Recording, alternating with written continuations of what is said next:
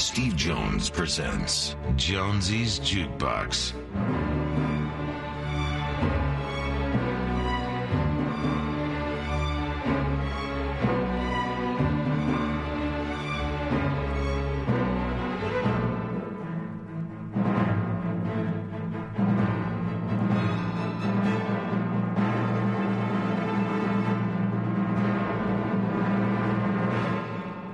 You're listening to Jonesy's Jukebox on KLOS. That was the Kinks, Waterloo Sunset. Beautiful. Can't beat a bit of Kinks, man. Then we had Iggy Pop, Bang Bang, from the Party album. It is right now 8 minutes after 12 bells on a Thursday, a gloomy Thursday, which I'm enjoying. I've got to tell you, I don't mind it. I can't believe this year, weather-wise, it has been how it's meant to be. Because normally, the last 4 or 5 years, it's been like, right now it would be scorching hot, and it's actually like a normal summer. So far, I don't want to speak too soon, because next week it could be 200 degrees, so I'm hoping that we've got a ways before that. Anyway, when all else fails, talk about the weather. We're here with my guest, Moby. Hello. How are you, darling? I'm good. How are you? I'm good. I saw you on Bill Maher the other day. Yeah, I have a feeling. So I was on Bill Maher talking about my new book and also stirring ramen noodles with a dildo. Yeah. Are we allowed to say it? Yeah, dildos is not a dirty word, right? It's whether you say what you're doing with the dildo. I was just, in that case... You're good. It was cold, greasy ramen noodles that I was stirring. And so now I'm pretty sure that that's what's going to be on my tombstone when I die. It's like, here lies Moby. Nobody listens to techno, and he stirred ramen noodles with a dildo. Are you going to be buried then or cremated? My hope, and I don't think it's legal, what I would love is if I die, someone just like throw me in the woods, like up in Angeles National Forest. And be eaten. Yeah, be eaten and be recycled. Like, it seems weird. I mean, maybe this is an uncomfortable thing for people to hear, but it's just weird to, like, treat a dead body preciously because it's a dead body. I know what you mean. It's just like throw me in the woods and let, like, bugs and coyotes eat me. That seems like a pretty nice way to end up. Well, even better if you want to be more of a nice meal to the animals up there. Cover yourself in barbecue sauce. No, go up there alive and just lie in the woods and see what happens. The thought has crossed my mind. Like, if things go terribly wrong. But then, this is really dark. The question is, like, if you were to do that, if you're like, I'm giving up, I'm tired of living, I'm going to go into the woods, how do you get there in a way that people wouldn't find you? Like, you'd have to leave, like, your car, your phone, everything you'd have to leave behind. And also you'd have to, like, walk. Clearly, I've given this a lot of thought. Like, walk in a way that no security cameras would see you. Like, so how do you actually, like, if you wanted to go up in the woods and die and get eaten, how would you do that? In Angela's Crest, there's plenty of room where there's no cameras, no one's going. There's a lot of dead bodies up there, by the way. There's a lot of dodgy stuff that's happened up there. The last time I was up there, I was hiking by myself in the middle of the afternoon, completely empty, and I came around the corner by Switzer Falls, and there was a giant brown bear there, like a black bear. With a big... And it was just like, it ignored me, but I was like, oh, I might die. Like, I'm here Tuesday afternoon hiking by myself, and I'm not at the top of the food chain. Like, I might get killed by something, and I'm in Los Angeles County. You might have done something else to you as well. That's where your mind goes. I go towards, like, sadness and dying, and you're like, well, maybe you have some sort of, like, romantic encounter with this giant black bear. I mean, you're an attractive guy. According to Gene Simmons, yeah. You can't get over that. You love that. We're going to have to play that. You know that, right? What? The ID. Yeah. You love that he says that about you. Well, because it was just the weirdest, and I write about it in my new memoir entitled Then It Fell Apart. It's one of, like, the lighthearted memories, because generally the book is really dark. But it was like after playing at the closing ceremony of the Winter Olympics in 2002, and I'm on a plane with Earth, Wind, and Fire, Willie Nelson, and Gene Simmons, and he tells me I'm a powerful and attractive man. Like, that's just weird. Because also, I am not a powerful and attractive man. And I was like, Gene Simmons you're wrong, but this is strange that you're also like 11 feet tall, tapping me on the shoulder, telling me that I'm a powerful and attractive man. But do you think he was taking the piss? No, he was earnest. Like, because I smiled and tried to make a joke, and he looked at me and was like, mm-hmm. No, he was deadly earnest. Yeah. Is that a wrong word in America? In England, it just means taking the mick out of someone. Yeah. Like, they were looking like I just said something, we're going to all get fired, look. The PISS? Yeah. I think that's I don't know if the I'm just going by FCC. their faces. It tells me it's not good. Really? It's a bodily function, right? I mean, aren't you allowed to... Okay, we're going to move on, right? Panicking. Yeah. Someone's panicking. The joke gets better the more attention you pay to it. Yeah. That's right. See, if we'd have just let it fly. Yeah. So what else? Should we play songs, or what do you want to do? Oh, man. But what I thought was funny when you was on Bill Maher... Stirring. When you said about being a vegan and you're like, yeah, keep eating meat, let people die. They freaked out when you were kind of making fun of,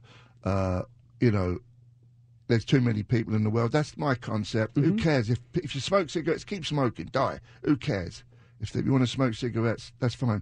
But when you got to that point, Bill Maher and the lady who was on there just, okay, let's move on. Yeah, generally encouraging people to eat bacon and kill themselves, I can see how that might make a TV host uncomfortable. Did you regret saying that then? I mean, I do sometimes have what I think of as like public speaking Tourette's. Yeah. Where like you put a microphone in front of me and like the uncomfortable thing that you're not supposed to say is the first thing that comes out of my mouth. Yeah. So I don't know about regret. I mean... Most people would regret stirring ramen noodles on TV with a dildo. But like when you do an interview, then you get off and then you reflect. You're like, maybe I shouldn't have said that, or I should have said this, or do you ever get in that space? Oh, I mean, I spent my entire life being like self-critical and self-loathing. Yeah. So it's like, it's rare to have any experience and think, oh, I did a good job. Yeah. Like, I wouldn't even know how to have that conversation with myself. Was it nerve-wracking being on his show? The only thing, because I'd done Politically Incorrect a few times. Right.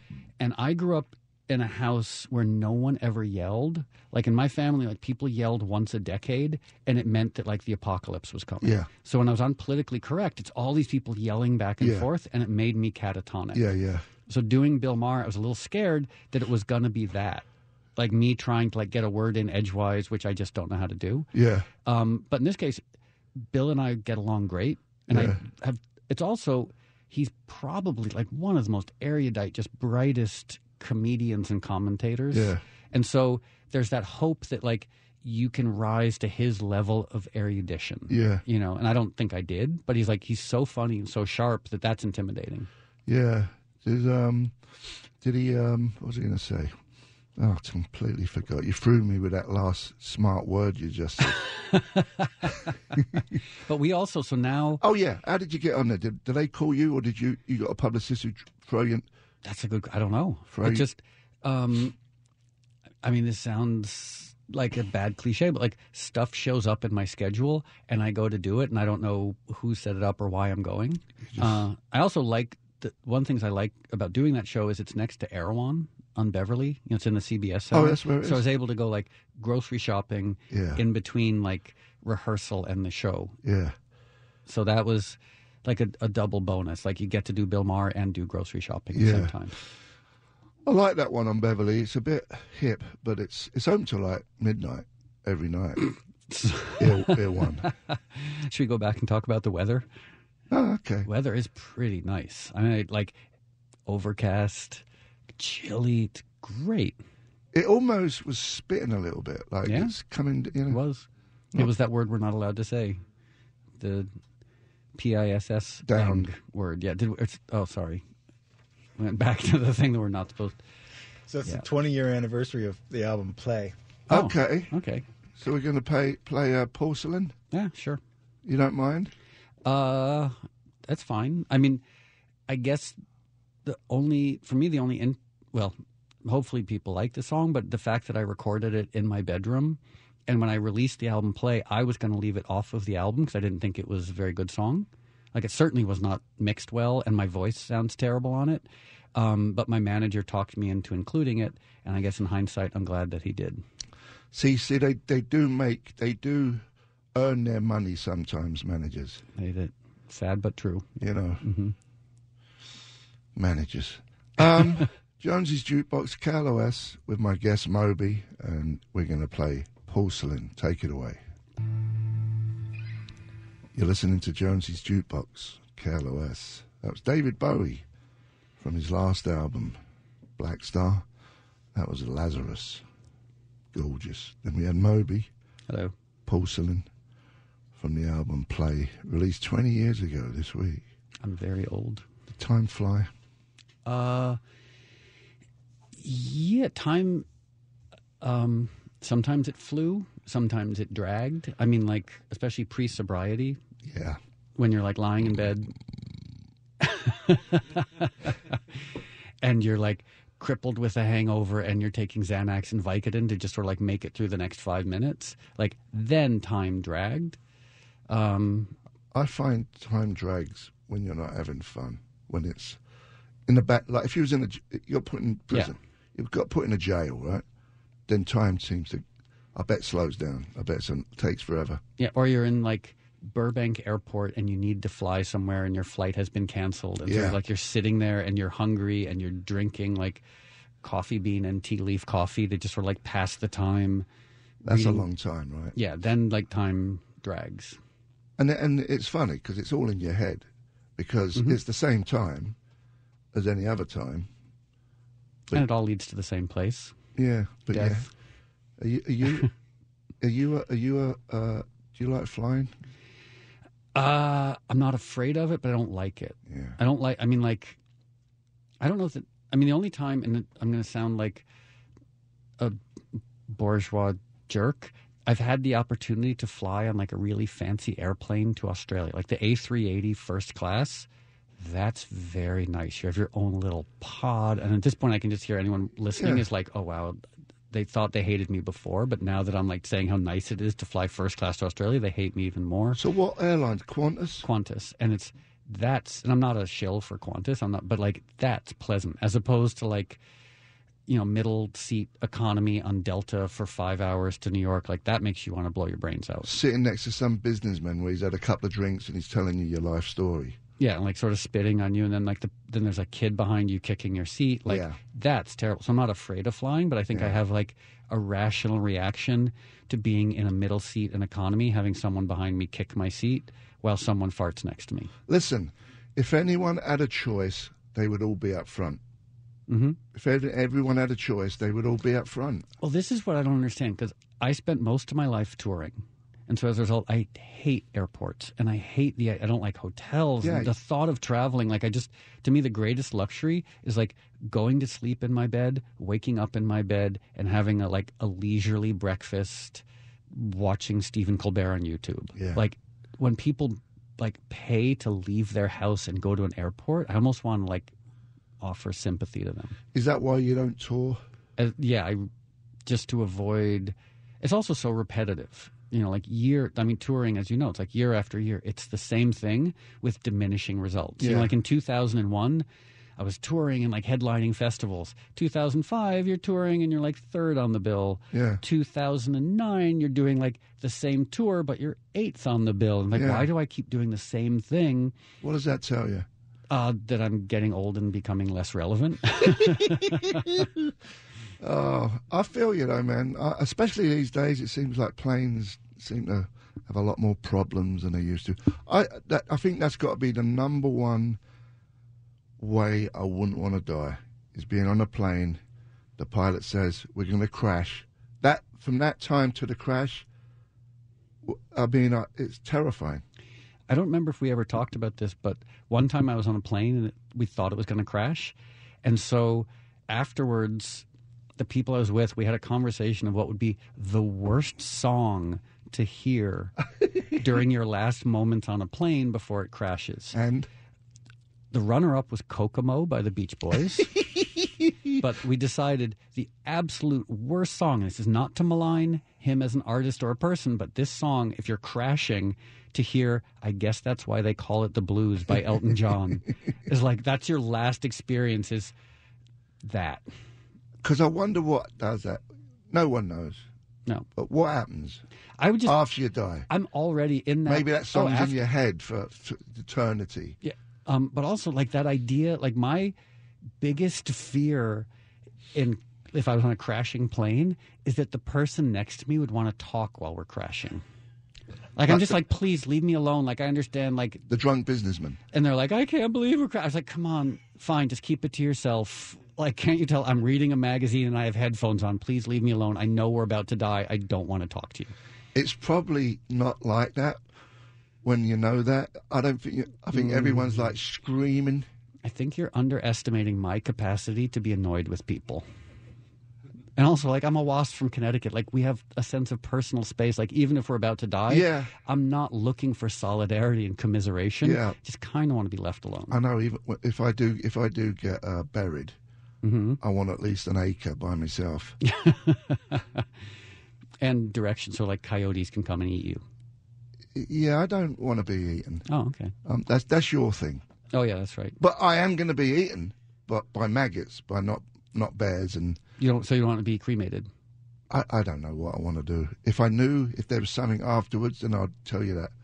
If there is, I mean, maybe in the event of a zombie apocalypse, like it's good to not be cremated so you can come back as a zombie and get your revenge on the living.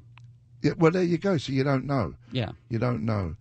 But I guess I would give me parts up, my livers and kidneys to someone. It just makes me think of Monty Python.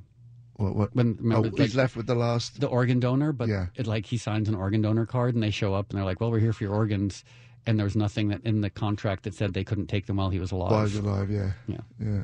It's on Netflix, all the Monty Python. Yeah. Have you noticed that? As an old person, I've been going back and watching them religiously. Is it still funny? Yeah, especially the Terry Gilliam bits, like the cartoons. But some of it hasn't aged well, but some of it's phenomenal. Yeah. There's definitely some magic. By the way, yes. Did we want to play a song? When? Well, we can play soon. Okay, I'm not trying to rush things. Do you want to just go in now? I don't know. It's up to you. It's your show. We should play a song first because I don't know. I know you've got some ideas. Let's just run through. Let me get some inkling of what we're doing. How about a Johnny Cash song that has 3 chords? You say that like you're looking down at me. No, I'm saying that like bits of like I'm stupid. You're saying I'm stupid. Just saying that 3 because chords. we've never played it before. I've never played this song before. It's a. You know what? I'm going to show you. What? I'm going to show you 3 chords. Okay. What key is it in? Do you have lyrics? Because there are a lot of words. Oh, now you want lyrics. And also you can because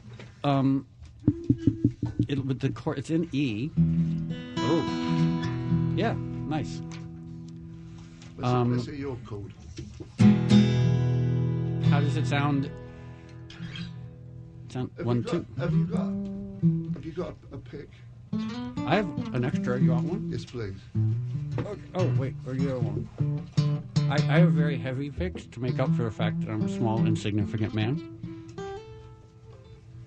And we can also maybe have a little intro where you do a solo, and then how about a middle section where you play a solo? Okay. So you know how this goes, right? Sort of.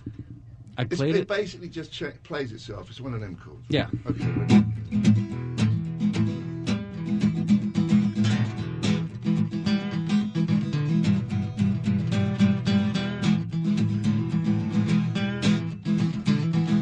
See, that sounds good, right? Does that sound okay? Some reverb? No, I think it sounds pretty good. Yeah. I'm just talking about the fact that we've never played it doesn't matter because it sounds nice. No, do you want reverb on your voice? Let him hear it. No, I've got to. Let him hear it.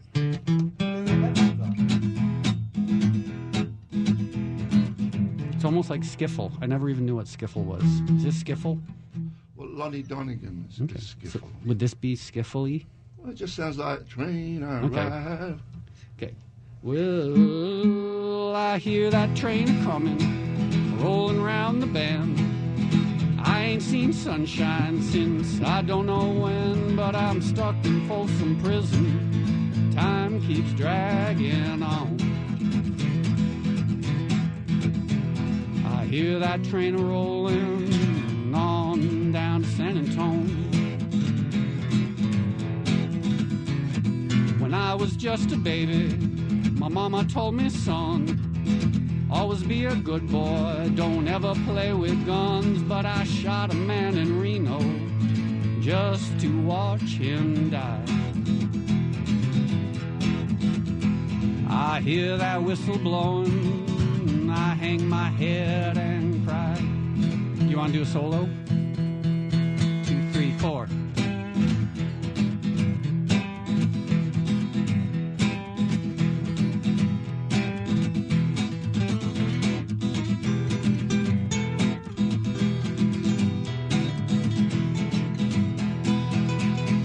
I bet there's rich folks eating in a dining car, probably drinking coffee and smoking big cigars. But I know I had it coming, I know I can't be free. Those people that are moving, that's what tortures me. Well, if they freed me from this prison, that railroad train was mine, I bet I'd move out over just further down the line. So far from Folsom Prison, that's where I want to stay. I let that lonesome whistle blow my blues away.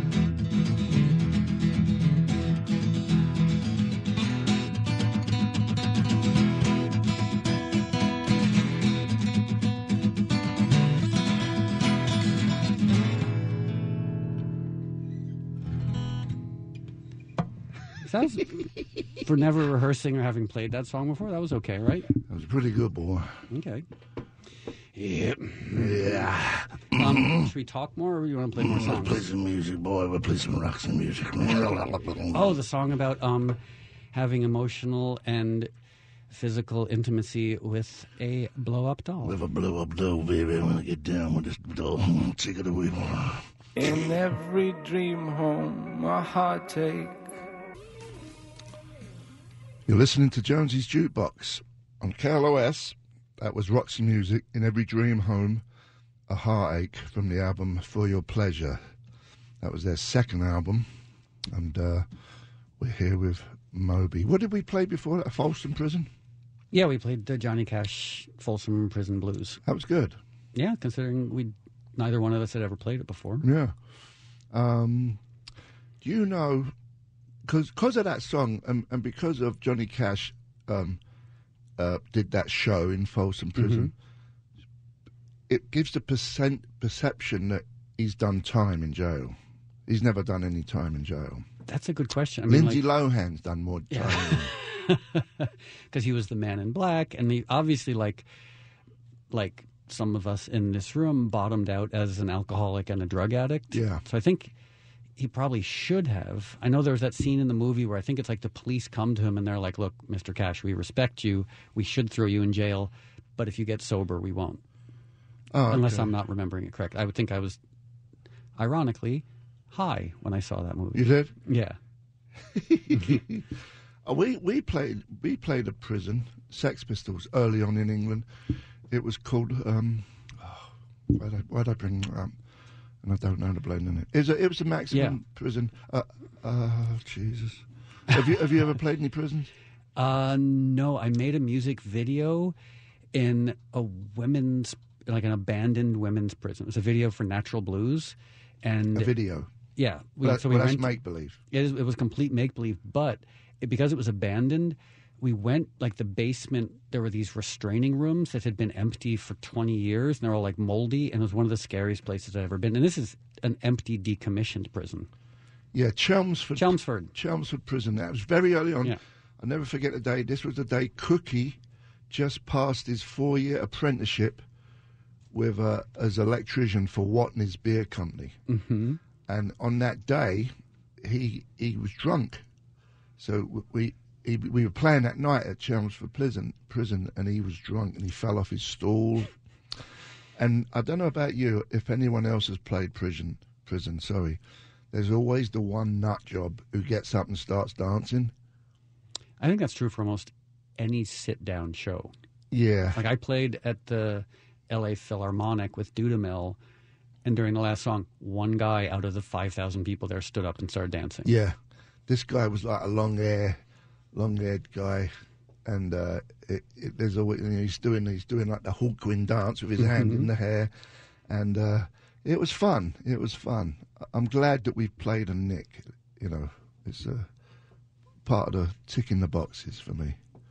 Yeah, I actually want to do H&I hospitals, institutions. I want to start doing prison reach out, like 12-step stuff. They're good. They're good. I've never done that. I'm like kind of scared to do it, but it seems like if you're going to be of service, that seems like a really desperate need to be of service. No, it's good, and you feel grateful when you leave out the door. Yeah. You know, because it could go either way for you and me. Oh, without question, yeah. Without any control, if we were still drinking and using. I remember one time in D.C., I was staying in a hotel, and the bars were closed, so I broke into a bar to steal alcohol. Yeah. And I remember afterwards, like walking away with the bar, I was like, oh, I just committed like 3 or 4 serious felonies for which, like burglary tools, breaking through a lock. So it's breaking and entering, stealing alcohol, etc., like drinking, all these things. And I was like, I'm going to go to prison. Like if they had a security camera, I'd be in prison. This was Not that I'm not comparing myself to a hardened con, but that realization, like, oh, it was only like the fact that either the security camera wasn't working or they didn't have one that I didn't end up going to prison. Yeah, and this was in a hotel? This was a hotel bar, yeah. Well, why didn't you get the little mini bar in your room? Oh, because we'd already torn through the mini bar. Yeah, gone. that was already gone. Like this was 2:00 in the morning, 3:00 in the morning, and like any last thing we could drink or snort had already been drunk and snorted. You know what you could have done? If I was with you, this is what I would have done. Knocked on the door next door. If no one answered, kick in that door and invade that minibar. Also a felony. Yeah, but you know, a lot easier Probably. than the way you went. But we wanted, the thing is, a minibar was never enough. Like we wanted like... Oh, it's never enough, baby. Yeah. So what's happening now? Well, we're talking, we're talking to me. Oh, okay. So one thing I wanted to talk about, sorry to sort of like interject, is that we both have had this weird experience. Like you put out your memoir, and I just 2 days ago put out my second memoir. So that weird experience of going out, because your memoir is very honest, mine's very honest. There's a lot of stuff in both of our books that most people would never, ever share. Mm-hmm. And going out and talking about that in public is such a weird, especially like, did you ever have the experience where journalists would almost feel like they weren't allowed to ask you certain questions because they were too personal? No, not really. I mean, so that question went nowhere. Sorry. I mean, You're a terrible interview subject. Listen, when my book came out and I did the whole book tour, one of the first questions they ask you is the most thing in there about being molested. Yeah. They go straight to it. They don't fart around. Because in mine, that's one of my early chapters is also being molested.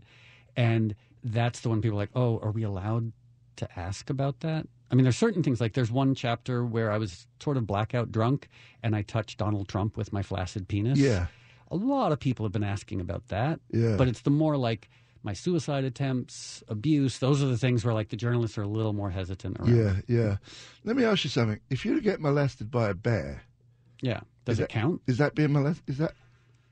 I think it's just the natural order of things. It's like if you're an attractive man walking through the woods, a bear, like it's just their natural response to like attractive gentlemen such as us. Well, no, not you. Like, obviously, not you, because he didn't want you. I couldn't claim Me Too if I had been molested by the bear in Angeles National Forest. Unlike Donald Trump, who can claim Me Too for me. Yeah, but he didn't fancy you, the bear.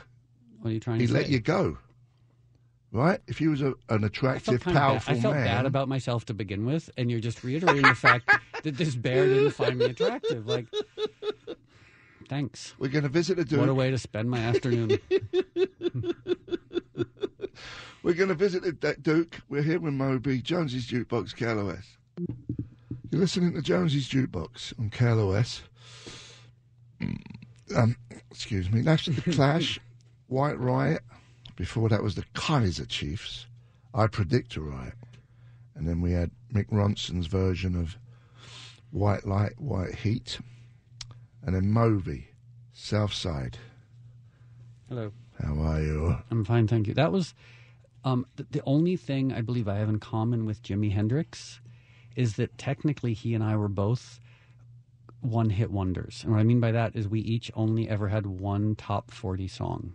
Of course, Jimi Hendrix is better at me than everything, but Purple Haze was a top 10 single, and that was Southside was my one and only top 10 single. And that's one of my favorite Jimi Hendrix songs. It is pretty special. It's in my book. Mm-hmm. You have a book? Yeah. Just came out 2 days ago. Then It Fell Apart. It's a memoir about everything like fame and abuse and alcoholism and drug addiction and bottoming out and waking up on a tour bus covered in poop and not knowing whose poop it was and touching Donald Trump with my flaccid penis. You know. The usual stuff. The usual stuff. Now, you say 100% of the profits go to animal rights organizations. That is correct. Do you make money? You just give it away? At this point, I try to give everything away. Like my restaurant, Little Pine in Silver Lake, where I see Shovel. 100% of the profits from that go to animal rights organizations. My last 3 albums, 100% of the profits went to animal rights organizations. I've lived in a simple little house in Los Feliz, and I've got a pretty simple life, so I'd rather just take the money that I make and try and do good with it. Yeah. And also, it's easier if I say like 100% of profits. It's just an easier number to remember than like 10% or 20%. Not to malign anyone who gives any percentage, but like I just rather give it all away. Yeah. I think you should change that to 120%. But it kind of makes me think of, speaking of The Clash, who you just played, that Jail Guitar Doors, there's that verse about I love that song. The guy, you know, like, let me tell you about, no, there's Wayne who did the deal with cocaine, but the other guy who like wanted to give all his money away and he got arrested for it. I don't know if that'll happen to me, but I still just like the idea of like, rather than me spend money on stupid things, I'd rather try and support organizations who are doing good work. Okay, so when you die, what are you going to do with you're going to do a will? I have a will, yeah. When there's a will, there's a way. There's a yep. And what are you going to do with it? The will. Am I in it? You are in it, yeah. Because you know, there's a thing in your new book about the Sex Pistols. There's a thing. It's about the Sex Pistols, and more specifically, this is interesting. I'm 53 years old. When I was 13 or 14, I borrowed a friend's copy of Nevermind the Bollocks, and it was the first time I had heard punk rock in my house. And I put on this record and I listened to it, and at first it scared me. You know, like, I mean, you hear like Holidays in the Sun, and you're like, they're singing about the Holocaust in a lighthearted sing-along way. Like, is that what it's about? Kind of. Belson, like going on vacation to a concentration camp. No, that's Belson was a Gath. But Holidays in the Sun, like, I don't want to go to the new Belson. Oh, yeah. Yeah. Is that what he says? So I remember listening to Nevermind the Bollocks in my living room when I was 13 or 14, and I just gotten decent enough on guitar to play songs, and so I learned how to play God Save the Queen, and I decided then to start a band. Yeah. Fast forward 40 years, and we're sitting here talking about it. That's why I should be in your will. Yeah, you are. It was that guitar riff. Mm-hmm. If it wasn't for that, I'd be living in Connecticut, like chain smoking cigarettes, in a loveless marriage with someone who's cheating on me, like just like looking at my high school yearbook and not even having the energy to cry. So thank you for saving me from that. Don't you think it's funny how you think you got a plan, but it never turns out the way it does? Life in general. I mean, everybody, you know, you don't know what's coming around the corner.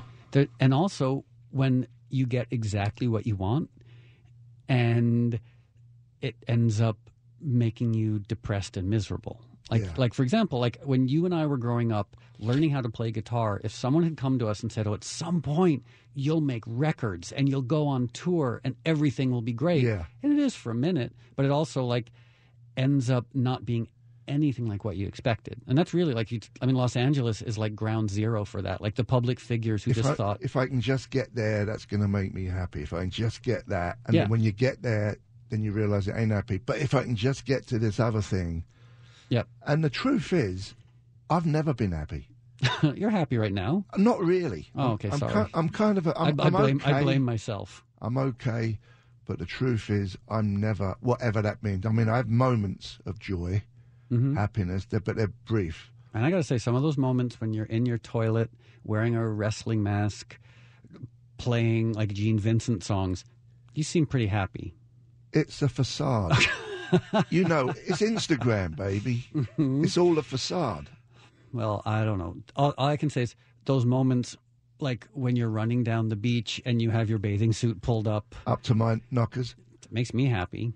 No, that's funny. Yeah. But comedians are miserable sods too, though. Yep. All of them, you know.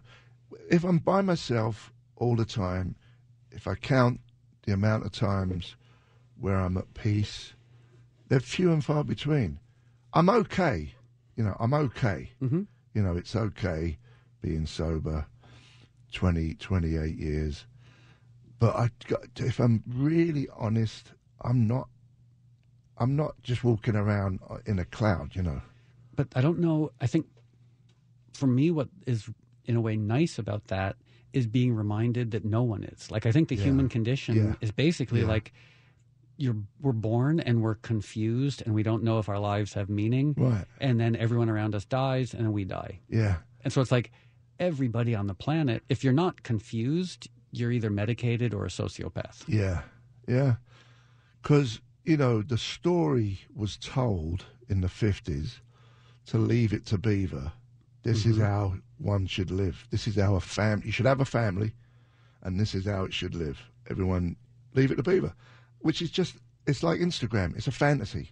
Yeah. It's not real. And the really insidious part of that is like my friends who don't have families feel really inadequate, like they're missing out on something. Yeah. And my friends who do have families are miserable because families can be like, I mean, families can be great, but can also be like really sort of, confusing. And I mean, my family wasn't great when I was growing up. So the people who have it are miserable. The people who don't have it are miserable. And that's why you should just be happy putting on a wrestling mask and singing Gene Vincent songs on the toilet. Yeah, when I do it, it's fun. And I like reading the comments. This is the funniest thing. I like to make people laugh. That's one of the things I like, and also there's the validation of people liking it. That's you know, and it's an outlet for creativity as well. That's another part of the whole thing. You know, don't have to go on the road when I'm in my toilet doing a thing with a mask on. You know what I mean? So, what are we doing? We visiting the Duke? No, we're playing some music. Do you want to play a song that we've never played? Whatever you want, or at least I've never played. No, it's good. Okay. I like this. Just do it and see what happens. Okay, so it's a Lou Reed song. Okay. And we were saying earlier, but not on mic, is that I spent a lot of time with Lou, and I was always so surprised that he wasn't mean to me. Yeah. Because he could be really mean to people. To a lot of people, and it was nice, but it was always very confusing to me that he didn't hate me. Yeah. And I had that one amazing night where I had dinner at David Bowie's house with Lou Reed and Laurie Anderson. Yeah. And David Bowie was obsessed with Lou, and you could tell he really, like, Lou's opinion meant a lot to him. Yeah, for sure. He gave off that thing, though. You wanted to please him. Yeah. He gave off that vibe, Lou. Let's come back from the Duke. Oh, we're going to go to the Duke now. We've got okay. to go to the Duke. Okay. We're going to come back. We're going to play that A song. Lou Reed song. Take it away. Oh. Okay. As promised, We're going to play a Lou Reed song. yeah, Moby and Jonesy are going to perform a beautiful Lou Reed song That we have not rehearsed. that we have not rehearsed, and it's in the key, Of A. not as the key as the actual song. So, Yeah. but I think we're, you know, would you call yourself a professional musician? I believe, yes. Yeah. I mean, it's 3 bleeding chords. What are you going to do? Well, 4, because there's the F sharp minor. There's 4 chords. Yeah. Oh, Mainly 3, but there's... You didn't tell me that. Okay. Ready? So nice and slow and pretty. Should we just stay in A for a minute?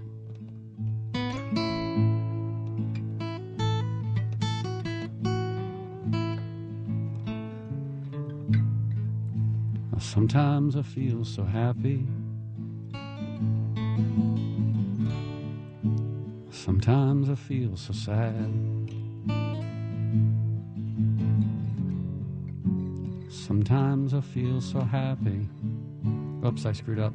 But mostly you just make me mad. You went too early to Yep. the F sharp. It's okay. Baby, you make me mad. Linger on. Your pale blue eyes. Linger on. Your pale blue eyes.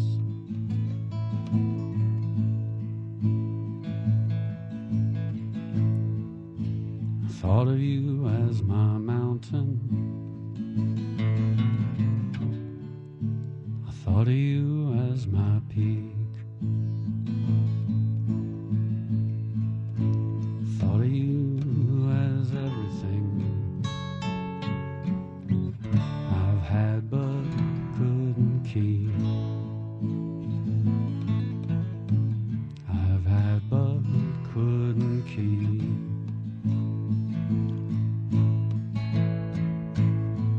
Linger on. Your pale blue eyes. Linger on. Your pale blue eyes. You want to do a little solo?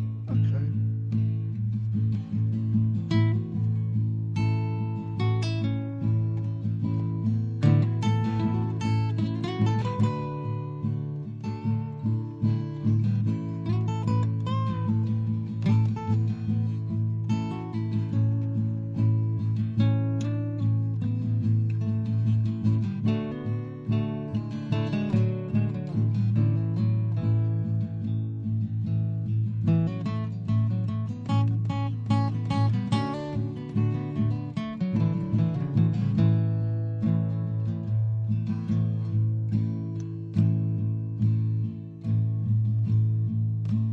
If I could make the world as pure,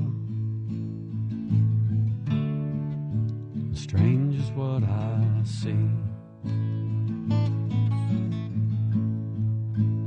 Put you in a mirror,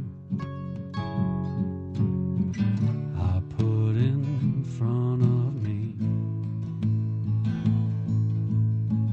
I put in front of me.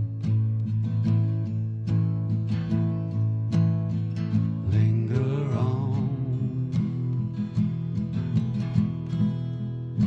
Your pale blue eyes. Linger on. Your pale blue eyes. Should we do the chorus again? Linger on. Your pale blue eyes. Linger on. Your pale blue eyes.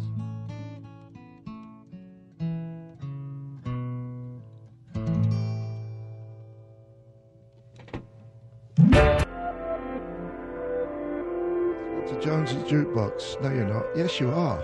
Kind of. What's happening? So we were talking about classic rock. Yes. And I was asking you, are there any of the classic rock bands? Because like when punk started, like it was sort of antithetical, is that the word I'm looking for, towards the sort of like the indulgent rock ethos of the mid-'70s. So are there any of those bands that you still don't like? How do you feel about, like, Yes, for example? I love the band Yes, but do you like them? I mean, to be honest, the Sex Pistols, we didn't say, like, we hate all these bands. We're going to start a band and get rid of them. We just started a band, and it was so much different than all them other bands. You know, yeah, we milked it a bit, saying, "Oh, get rid of these old farts. You can't see them anywhere." Whatever. We were just a new thing happening, you know. But yeah, I mean, I didn't really like bands like Yes or Pink Floyd at the time. Prior to that, I was just a glam guy, Roxy Music, Bowie, all them bands that was sparkly and fun to watch, and they had good beats. And that was my stuff. I wasn't into that prog, Yes, all them other bands, because you couldn't stump your feet to it. You couldn't, and they weren't very catchy, a lot of them songs. And how about, from the glam era, Sweet? Did you like Sweet? Yeah. I gotta see some of those singles, like absolutely. Fox on the Run. No, so they good. had so many hit songs, How about Slade?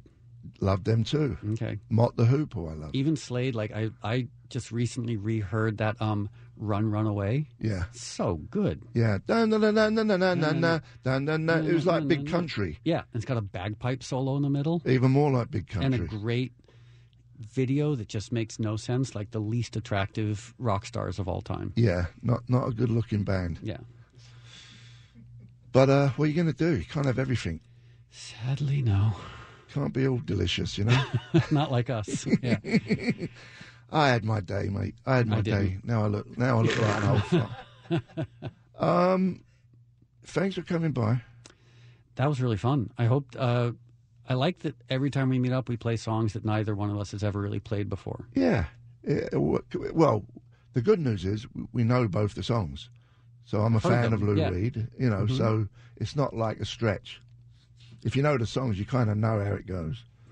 Remember, it actually made me a little nostalgic because the last time I saw Lou was leaving a meeting in New York. There's this 12-step meeting, the French church that we used to go to. Yeah. And the last time I saw him, he gave me a big hug. Like more than normally? I mean, we were always very affectionate, but it's a really sweet, big hug. Yeah. Why'd all the good ones die? Why can't, like the terrible, evil ones, like the hosts on Fox News, why can't they be the ones who die? Not wishing that they would die, but I'm saying it wouldn't be bad if they did. But listen, as you said earlier... Like Sean Hannity, why is he still breathing and Lou Reed is dead? Listen. Oh, sorry. We're all going to die at some point. It's true. Just a matter of time. Why can't Sean Hannity be raped by a bear in Angeles National Forest and David Bowie still be walking around? I don't know. Just saying, these are legitimate questions. I want answers. Okay. You know what? Is this when you open the door and you kind of kick me to the curb? I assume so, yeah. I'm going to give you a plug. Okay. In Angeles Grass. I'm ready. Yeah. Okay. We're going to give you a little bit of plug. I can't read it. My eyes have gone blurry. Oh. Your book. Then It Fell Apart. And it came out 2 days ago. What fell apart? Then it fell apart. Me. It as in everything. My dignity, my health, my relationships, anything that could have fallen, my career, everything that could have fallen apart fell apart. And 100% profits goes to my organisation, the Steve Jones Foundation. The Steve Jones Foundation for 10 young girls and boys. Yes. Mm-hmm. And it fell. Then it fell apart is the name of the book. Yeah. It's out on hardcover, and e-book, and audio, which you did the voice for. Which we discussed. For some reason, doing an audiobook should be the easiest thing in the world, and it's so annoying. I have no idea why, but it's just annoying. And not only that, you've done it twice. Yeah. I did it. But whatever. Yeah. I'm glad it's I did it. It's a hard thing. I mean, you can't really complain. It's hard to expect sympathy when you say, oh, I had to record my own audiobook. It's kind of like when musicians complain about going on tour. Yeah. I'm like, you know what? I've had terrible jobs. Recording an audiobook and going on tour, they're not terrible jobs. No. In the big picture, it's you're lucky you got that job. We're going to play Led Zeppelin. Going to California. Okay. See you later, Mo. This was really fun. Thank you for having me. Hold on, Shovels. Yeah, before we move on to the song, we want to do a giveaway here. So we have to qualify somebody for 5K Fridays. We'll take caller 25 at 800-955-KLOS. You get in the running for the $5,000, which we give away Fridays, 5:30 with Gary Moore. You also will win a pair of tickets for Dead and Company at the Hollywood Bowl, June 3rd, and those are provided by LNHS. I should come over to your house and we should record a couple of songs. I know we keep saying it, the Whistling album. You got to call me and say, come over. Okay. If you don't, I'll never come over. I'm going away for a month, and I'll be back in June, and then I'm back. That old going away for a month routine. That old not being in the same town at the same time thing. Yeah. Well, see you later, Moby. Okay, thank you. Back a lot.